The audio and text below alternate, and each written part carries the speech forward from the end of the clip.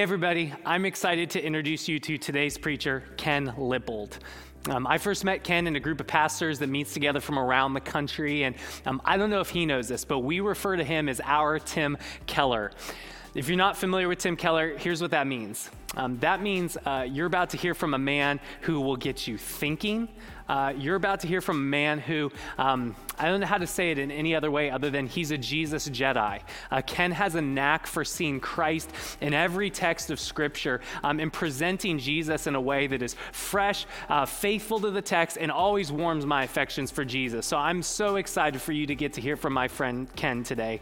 And it's not even just his preaching ministry, it's who he is. It's Ken and his wife Emmy spent years living in Europe training ministers and leaders for how to reach a post-Christian culture with the good news about Jesus. How do you talk to your non-Christian friends about Jesus when they're not coming from a Christian background anymore? Ken is excellent at this, and so I'm so excited for you to get to hear from him today.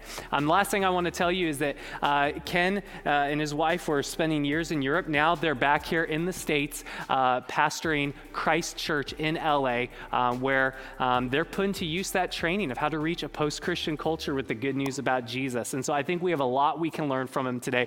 Honored to have them here with us this morning. Would you welcome forward my friend, Ken?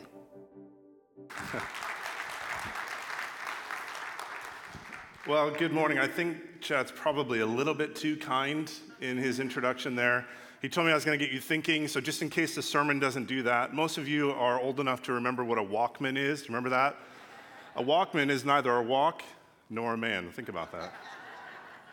Think about it.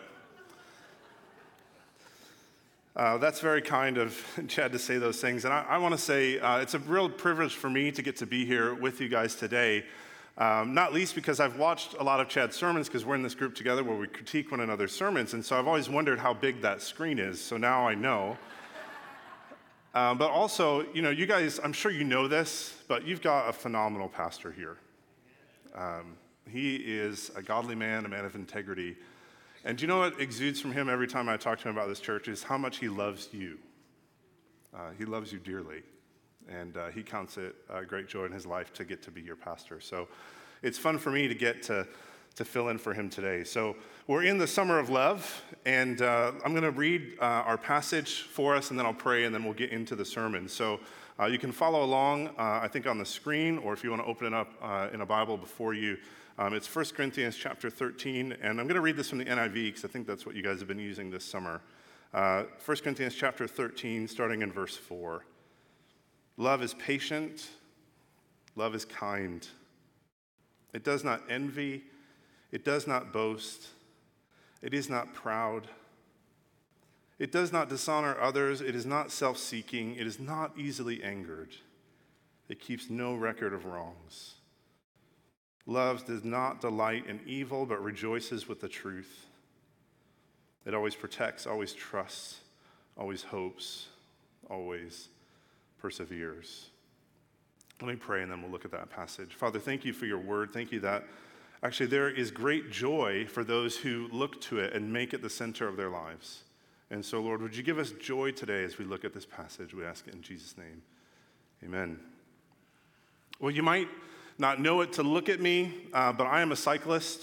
I have logged thousands and thousands of miles on my road bike over the last 20 or so years. And anyone who is a real cyclist, any real cyclists out there, you'll know what I'm talking about. A real cyclist wears these special shoes that clip into your pedals. And so when you wear them, you actually become like physically attached to your bicycle. It's almost like you become one thing. So if the bike falls over, you fall over. That's how it works. And about 9 years ago, Emmy and I we'd moved overseas to a place called Liverpool, England. And I brought my bike with me because, I'm a cyclist, so you got to bring it with you. And I was out for maybe my second or third ride in the city, which is actually this bustling, busy city.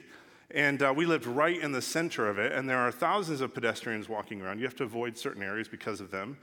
There are dozens of buses and taxis, and they all fly up and down the one-way streets at Mach 1. That's how quickly they go. And as I'm nearing the end of my ride, trying to get back to where our apartment is, I'm nervously navigating the one-way streets, and I have to make a left-hand turn, which by the way, is awkward for me as an American because they drive on the other side of the street over there. And so a left-hand turn in England, it's like a right-hand turn here. It's like, you do it close to the curb, not, far from the curb. And as I'm approaching my turn, I pass by a double-decker bus that is stopped at a bus stop about 2 blocks behind where my left-hand turn is. And so I know the bus is there, and as I'm making my turn, I'm on the inside corner, and there is a taxi turning left at the same time. And he pinches me into the corner, and he actually bumps my handlebars with the back door of his taxi. And so now here I am clipped into my bike, because remember, where the bike goes, you go if you're clipped in, and I start to teeter, and I lose my balance, and I actually start falling towards the street where the double-decker bus has now hit Mach 1 and is coming straight towards me as I fall into the path of the bus. Now, in a moment like that, instinct takes over. Your instinct takes over. And your instinct could be the difference between life and death, or at least between walking away and a life-changing injury. Now, believe it or not, you can actually prepare for a moment like that. And in other words, you can train your instinct so that what comes out in the crisis moment, the moment of catastrophe, is the response that you would want. You can train yourself that way. And what I hope has emerged for you as you've gone through 1 Corinthians 13 is that love actually works in the same way. Love can actually become instinctive. It can become the way that you live naturally. And what I want us to see from this passage today is that the more you put self-denying love, the kind of love that 1 Corinthians 13 talks about, the more you put self-denying love into practice, the more it becomes part of you, the more it becomes an instinct. And so what this text shows us is that love, it's the most excellent way to live. Of all the ways a person could live, you could choose to live, Paul says the most excellent way to live is the way of self-denying, self-sacrificing love for others. And while that might be true, it's hard. It's a really, really hard way to live. And it's easy to read this passage and go through it all summer long and throw your hands up and say, I'll never live up to that. I could never live that out. I could never live it out because most of the time I don't feel like living it out. And I get that, me too. There are many times each day I know I should be more patient, I should be more kind, I should be less proud, I should be more forgiving, I should be more trusting, I should be hoping and persevering. But I find myself reacting in ways opposite to the most excellent way of love. Or even worse, I find that I don't want to show love. It's not my desire to do that. But if you look at the verses that we just read, look at this. There is nothing about feelings in this chapter. Go home and reread it later today. You'll find nothing about feelings in this chapter. Everything that's mentioned in this chapter is to describe love is a behavior. They're all behaviors. And here's an implication that emerges from this passage that shows up all over the Bible. Here it is. It's much easier to act our way into feelings than it is to feel our way into actions. It's much easier to act your way towards feeling something than it is to say, oh, I'm going to, try and build up this feeling within myself and then I'll act appropriately. No, feelings follow actions. If you wait until you feel like exercising self-denying love, you'll wait a long time. And so will the people around you who are in need of that love. And by the way, the downside to that personally for you is that if you don't learn to do this, you'll never actually experience the joy that comes from giving out self-denying love for the sake of others. And by the way,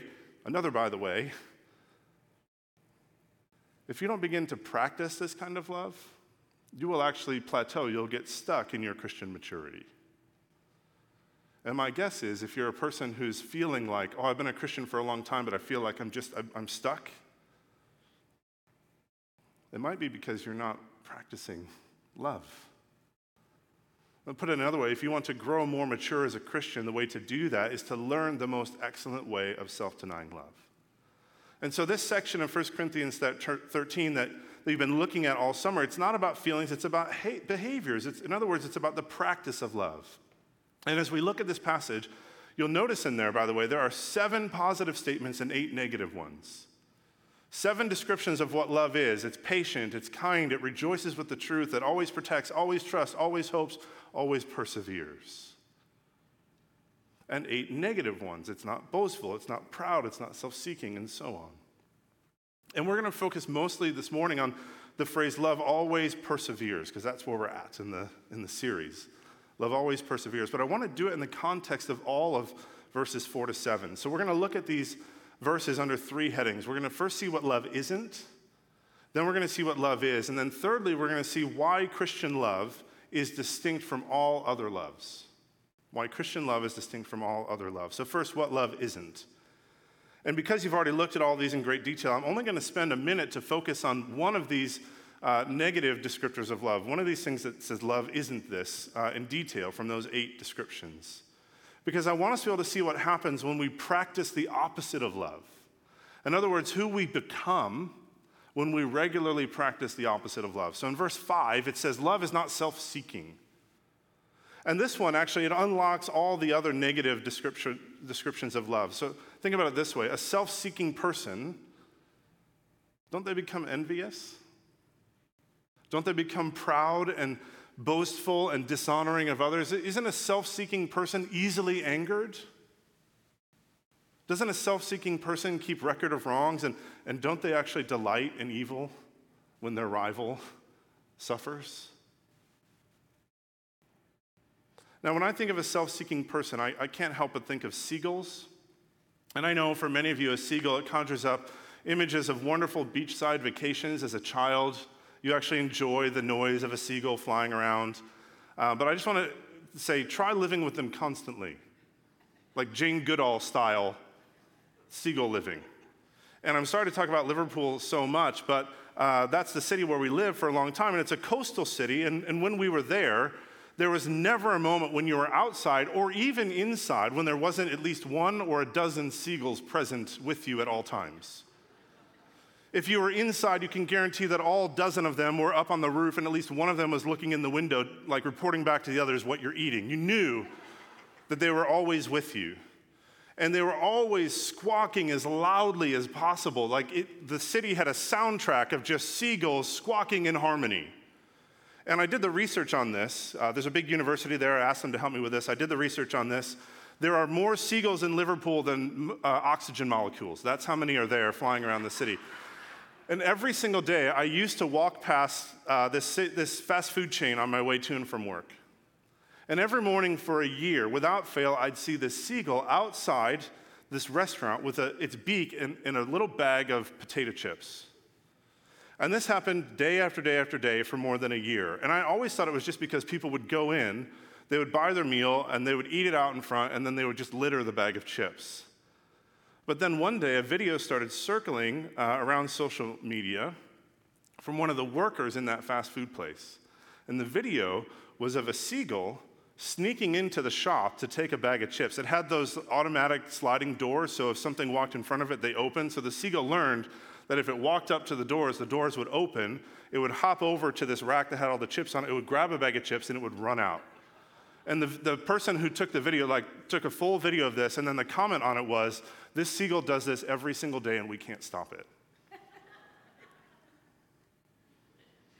That's just one horror story I could tell you about seagulls, and that one didn't even affect me. I once lost an entire breakfast sandwich and almost a pair of sunglasses to a seagull.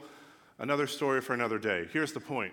A seagull is an evil, self-seeking creature that has never once done a kind or loving action. And so if you want a quick, memorable definition of what love is not a seagull. It is not self-seeking. And the word that Paul uses here for self-seeking is just about as forceful as that. It could be, you could translate it, love does not demand. It does not strive for the self. The older translations say love seeks not its own. And what Paul is getting at here is that the person who is growing in self-denying love is a person who does not grasp for or demand their own rights, their own preferences, their own desires over the needs, the rights, and even the preferences of somebody else. Instead, they're always thinking of the good of another. And here's what this is saying. It's impossible to be a person who lives the most excellent way of love if you are a self-seeking person. And so the more you practice the behavior of self-seeking, get this, the more your instinct will be to be self-seeking in important or critical or stressful situations. The more you're self-seeking in just normal everyday situations, the more you'll be that when it really matters. And what do you want your instinct to be when you're disagreeing with your spouse? Or when your children are acting up, or when you're wronged by another person and you have to confront them? What do you want your instinct to be in that situation? Because the more we practice self-seeking behavior in the normal, easy moments of life, the more it comes out like an instinct in the stressful moments. It actually becomes who we are. So that's just one picture of what love isn't. That's what it isn't. But what is it? That's point 2, what love is. And the other thing, so we've noticed that there's positive and negative descriptions. The other thing I want you to notice about these verses is beyond that positive and negative, it also shows that the positive descriptions of love are both active and passive. Meaning sometimes they're passive. So sometimes love means restraint. It means waiting. Sometimes it means not speaking. It means not taking actions. That's the passive side. And other times it means action. It means kindness. It means protection. And so when you want to describe what love is, it's both active and passive. And today we're going to focus on just one of the active descriptions of love, that it always perseveres. But before we look at that, let's just go back. Let's look at the first 2 in the list here so we can see the difference between an active one and a passive one. And by looking at them, we can see just how it is that practicing love or not practicing love actually shapes our instincts. And you see that in these first 2 that Paul mentions. He says, love is patient, love is kind.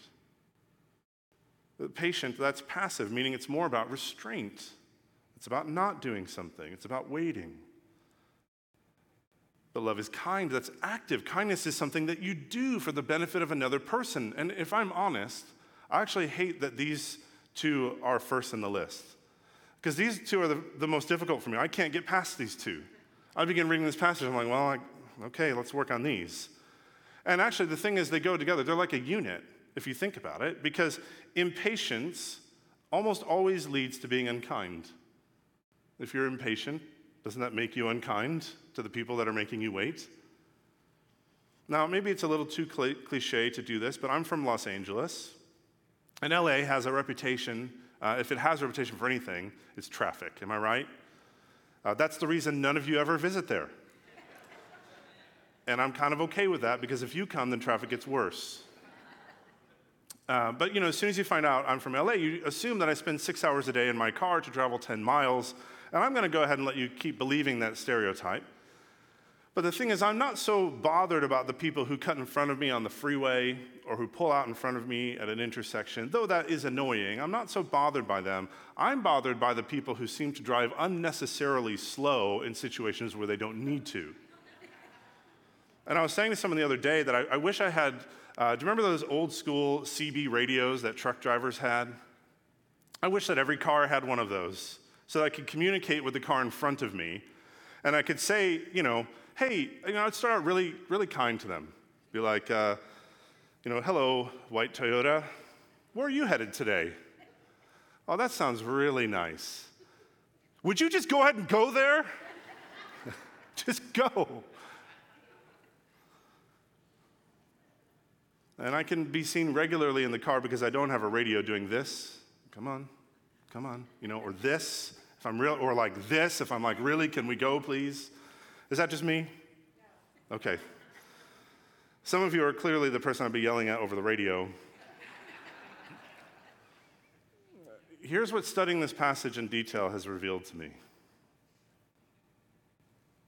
That when I'm thinking that way, and when I'm acting that way in the privacy of my own car, and when it's something just as simple as traffic, that seems innocuous. It's not affecting anyone. They can't hear me. They don't see me. But what I'm realizing is the more I practice that sort of behavior privately, the more it comes out publicly. The more I practice that sort of behavior privately, the more I actually become an impatient and unkind person. You see, all of my behaviors, my actions, they're working to shape me into one kind of a person or another. A loving person or an unloving person. C.S. Lewis once put it this way. He said, we're all turning into either an everlasting splendor or an eternal horror. It's about who we're becoming, and our behaviors shape who we become in the future. It's the same, by the way, if you're a musician, the more you practice piano or the guitar or the violin privately, the more that private practice manifests itself publicly when you're playing in front of people. And so this is why all of this matters, because the more that we practice love, the more loving of a person we become. Now, Chad asked me specifically to look at the word persevere down in verse 7, so let's look at that. It says, love always perseveres. And I think it's vitally important that Paul puts this one near the end of the list, because I think the only way you can actually live a lifetime of all the descriptors of love, that love is kind, that it doesn't envy, that it's not self-seeking, that it rejoices with the truth, that it always hopes, etc. The only way you can live a lifetime of that is through perseverance. And the word there for perseverance is the word endurance. It's fortitude.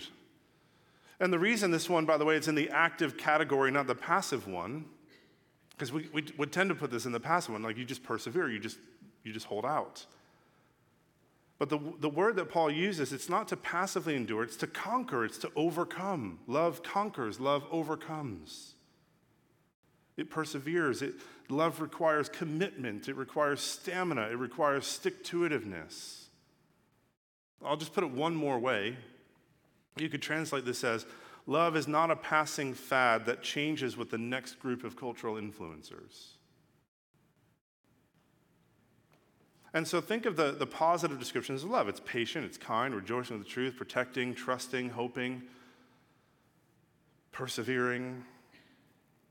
And what Paul is getting at here is the more that we practice these behaviors, the more that we persevere in them, the more they become natural to us, the more they become who we are. So much so that in the moment of emergency, of stress, of crisis, of calamity, what comes out of us is not self-seeking, not pride, not anger, not record-keeping, not arguments, but kindness, patience, truth.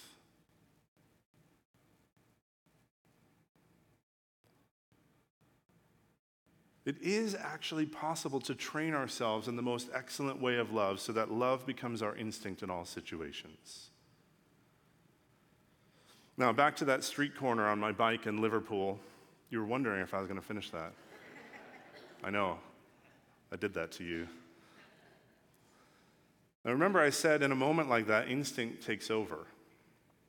And when I first started riding with clip-in pedals 20 years ago, I kept falling over. I'd clip in, and I couldn't even get one rotation of the pedals before I'd fall over. And I asked a friend who had been cycling for 20 years, I said, how do you do this? How do you make sure that you don't fall over? And I'd finally get up and going, and I'd come to a stop, and I'd fall over. And he said to me, you just have to train yourself. Pick which foot you're going to clip out, and do that every time. And just, every time before you go on a ride until it becomes instinct to you, just clip out. So I said, okay, it's going to be my right foot. I'm always going to clip out my right foot. And so for probably the first 3 to 6 months of riding, I would tell myself, and I probably instinctively in my head do this without even realizing it, as I'm coming to a stop, I always just say, clip out right in my head, clip out right, clip out right. And I did it over and over and over and over again. On ride after ride after ride, at this point for probably 10 years. And that's what took over in that moment of certain death. Without even thinking about it, I instinctively clipped out my right foot, which just happened to be the direction I was falling, clipped out my right foot, placed it on the ground, stabilized myself as the bus went whizzing by. Now, this is how it can be with love. that the more we practice love, the behaviors of love, over and over and over again, despite our feelings, the more it becomes our instinctive reaction in all situations, no matter how stressful. Now, let's just take a step back and look at the person who loves this way. Just glance over verses 4 to 7 again and think about a person who has all the positives and none of the negatives. And don't you want to be loved by this person? Isn't that who you want to be loved by? Or even better, don't you want to be this person? You want that to be your reputation for who you are? This is the reason that most of the world seems to, they reject the rest of the Bible, but they love 1 Corinthians 13. Go to any pagan wedding and they're reading 1 Corinthians 13. They respect, they accept this chapter of the Bible as truth because look at the love you can receive if you're loved by this person. Or if you can live it out, look at who you can become.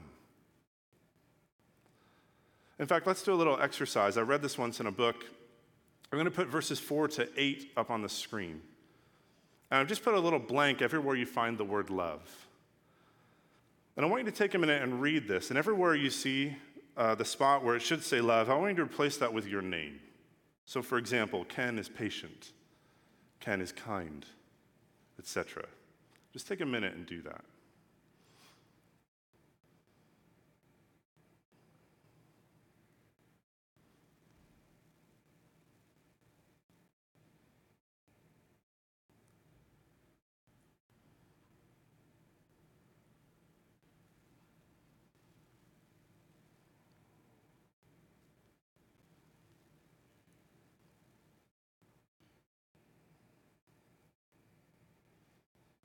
Now, on the one hand, you can do that little exercise, and you could be inspired. You could think, I could become that. But on the other hand, it's not too long before you realize it doesn't really describe you very well, does it?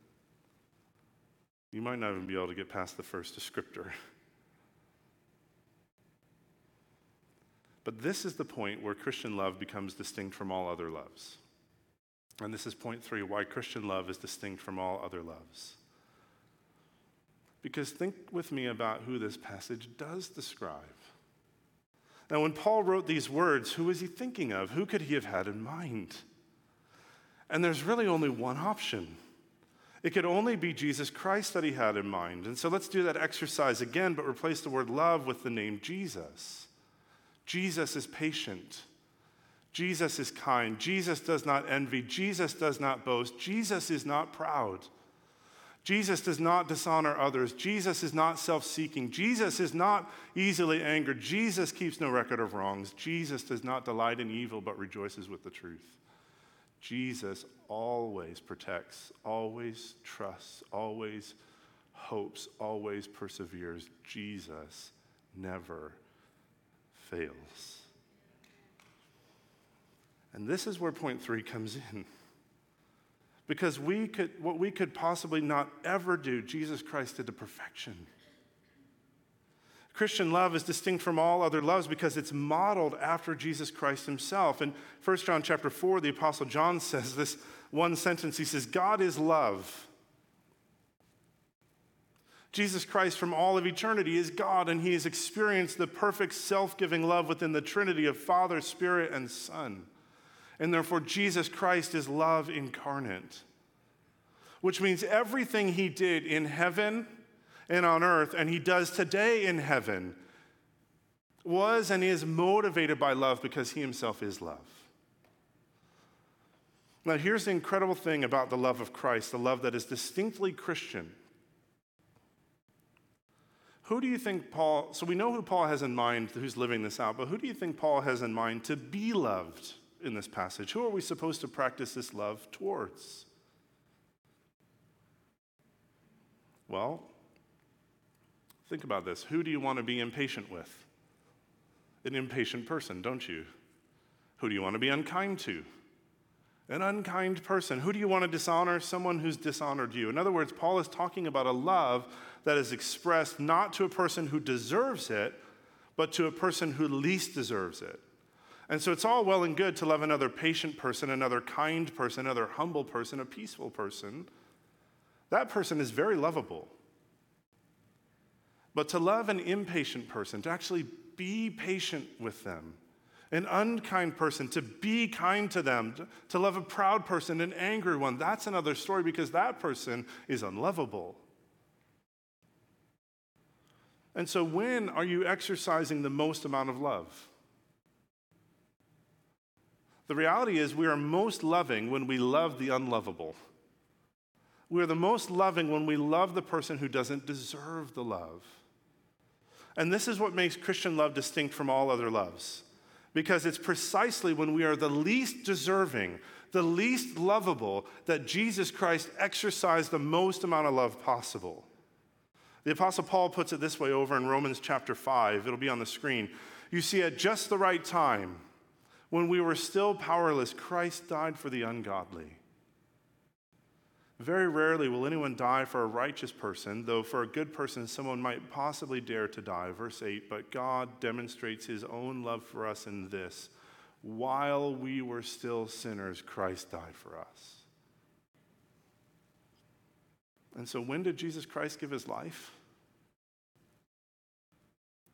When did he give his body over to torture and death? It was while we were still sinners. While we're unlovable, when we least deserved it, Jesus Christ practiced the most amount of love possible precisely when we least deserved it. And what this means is the love of Christ, and therefore distinctly Christian love is self-originating. Distinctly Christian love is self-originating, which means the reason for the love has nothing to do with the object of the love. The reason for the love comes not because the object of the love is lovely in any way. But God loves what is unlovely. He loves people who give him no reason to love them. He loves those who have rejected him. He loves those who've lived day by day outside of his commands and his desires. God, who is love, who in practice is patient and kind and not envious and not boastful or proud, who is not self-seeking, who does not delight in evil, God who always protects, always trusts, always hopes, always perseveres, he completely and utterly loves those who are impatient and who are unkind and who are proud and who are self-seeking and who delight in evil. And this is what makes Christian love distinct from all other loves, because God's love for you is self-originating. If you ask God why he loves you, do you know what he'll say? Because I do. And when you put this kind of love into practice, this is what makes you become like Jesus Christ. That when you begin to love like Jesus Christ, your love actually begins to have the beginnings of being self-originating. Practicing this kind of love over and over, day after day after day, is what matures you as a Christian. Because this is the love of Christ. It's self-originating, self-giving love. Now, at the beginning, we said that if we really attempt to put this kind of love into action, it's pretty quickly that we want to throw our hands up in the air because we just don't feel like loving this way. We might even want to love this way, but when the time comes to actually put it into practice with a person who really, really doesn't deserve it, the feelings likely won't be there. So what are we to do? Well, this is where that idea of perseverance comes back in. We have to persevere. That's something I say a lot at my church is, and I said it earlier, it's much easier to act your way towards feelings than it is to feel your way towards action. So feelings follow actions. And let me just return briefly to an idea that we started with, that none of what Paul has said thus far has to do with the feelings of love. All of these are the behaviors of love. And so here's the point I'm trying to make. It's nearly impossible to feel our way towards self-denying love. Most of the time, we won't feel like doing it. Or even if we do have the positive feelings of self-denying love, those feelings tend to fade away very quickly when we get into doing it. And so we need perseverance. We need to persevere in the actions of love despite our feelings if we truly want to become loving. And what you'll find is that the more you persevere in the behaviors of self-denying love, the more and more you'll find yourself naturally wanting to do it, even enjoying it. But how do we get to that enjoyment? How do we get to the joy that comes from being a truly loving person? It's only by practice. It's only by doing it over and over and over and over again that one point in your life you will get to the point where you must exercise self-denying love, and that will be your instinct. And think about it like this. Looking at paintings does not make somebody a painter. Listening to music does not make someone a musician. You have to pick up the brush and dip it in some paint and put it on the canvas. You have to sit down at the piano and strike some keys. And so in the same way, we can love by no other way than persevering in the practice of love. And so as we wrap this up, just think with me for a minute. For whom in your life do you need to practice love? Who's the person that doesn't deserve it? Is it your neighbor? Is it your spouse? Is it your kids? Is it a colleague? Is it the person on the other end of the service call? That is the place that you need to let your actions of love go before your feelings of love. That is where you and I need to practice love when we don't feel like it, because if we practice it enough, eventually, not only will it become our instinct to love that person, that will actually, get this, we will actually get to the point where we receive joy from doing it. And when we do that, imagine the impact. Imagine the impact in your family, in your friendships, in your office, in your marriage. Imagine the impact in your city if a church like yours can practice this distinctly Christian, self-originating, self-giving love. That's the kind of stuff that changes the world. And so if we can continue to grow in our practice of this kind of love, then there's no end to what God can do in our relationships and in the places that we live. That's why love always perseveres. And you're going to need, and I'm going to need God's help to do that. So let me pray and ask him for his help. Heavenly Father, we need your help. There's absolutely no way that we could over and over and over again practice self-denying love without your help, without your Spirit strengthening us, without you, through your Spirit, pouring out your love into our hearts. And so, Lord, would you do that in order that we could then let that overflow out of us into the lives of particularly those who least deserve it. And we ask it in your Son's name.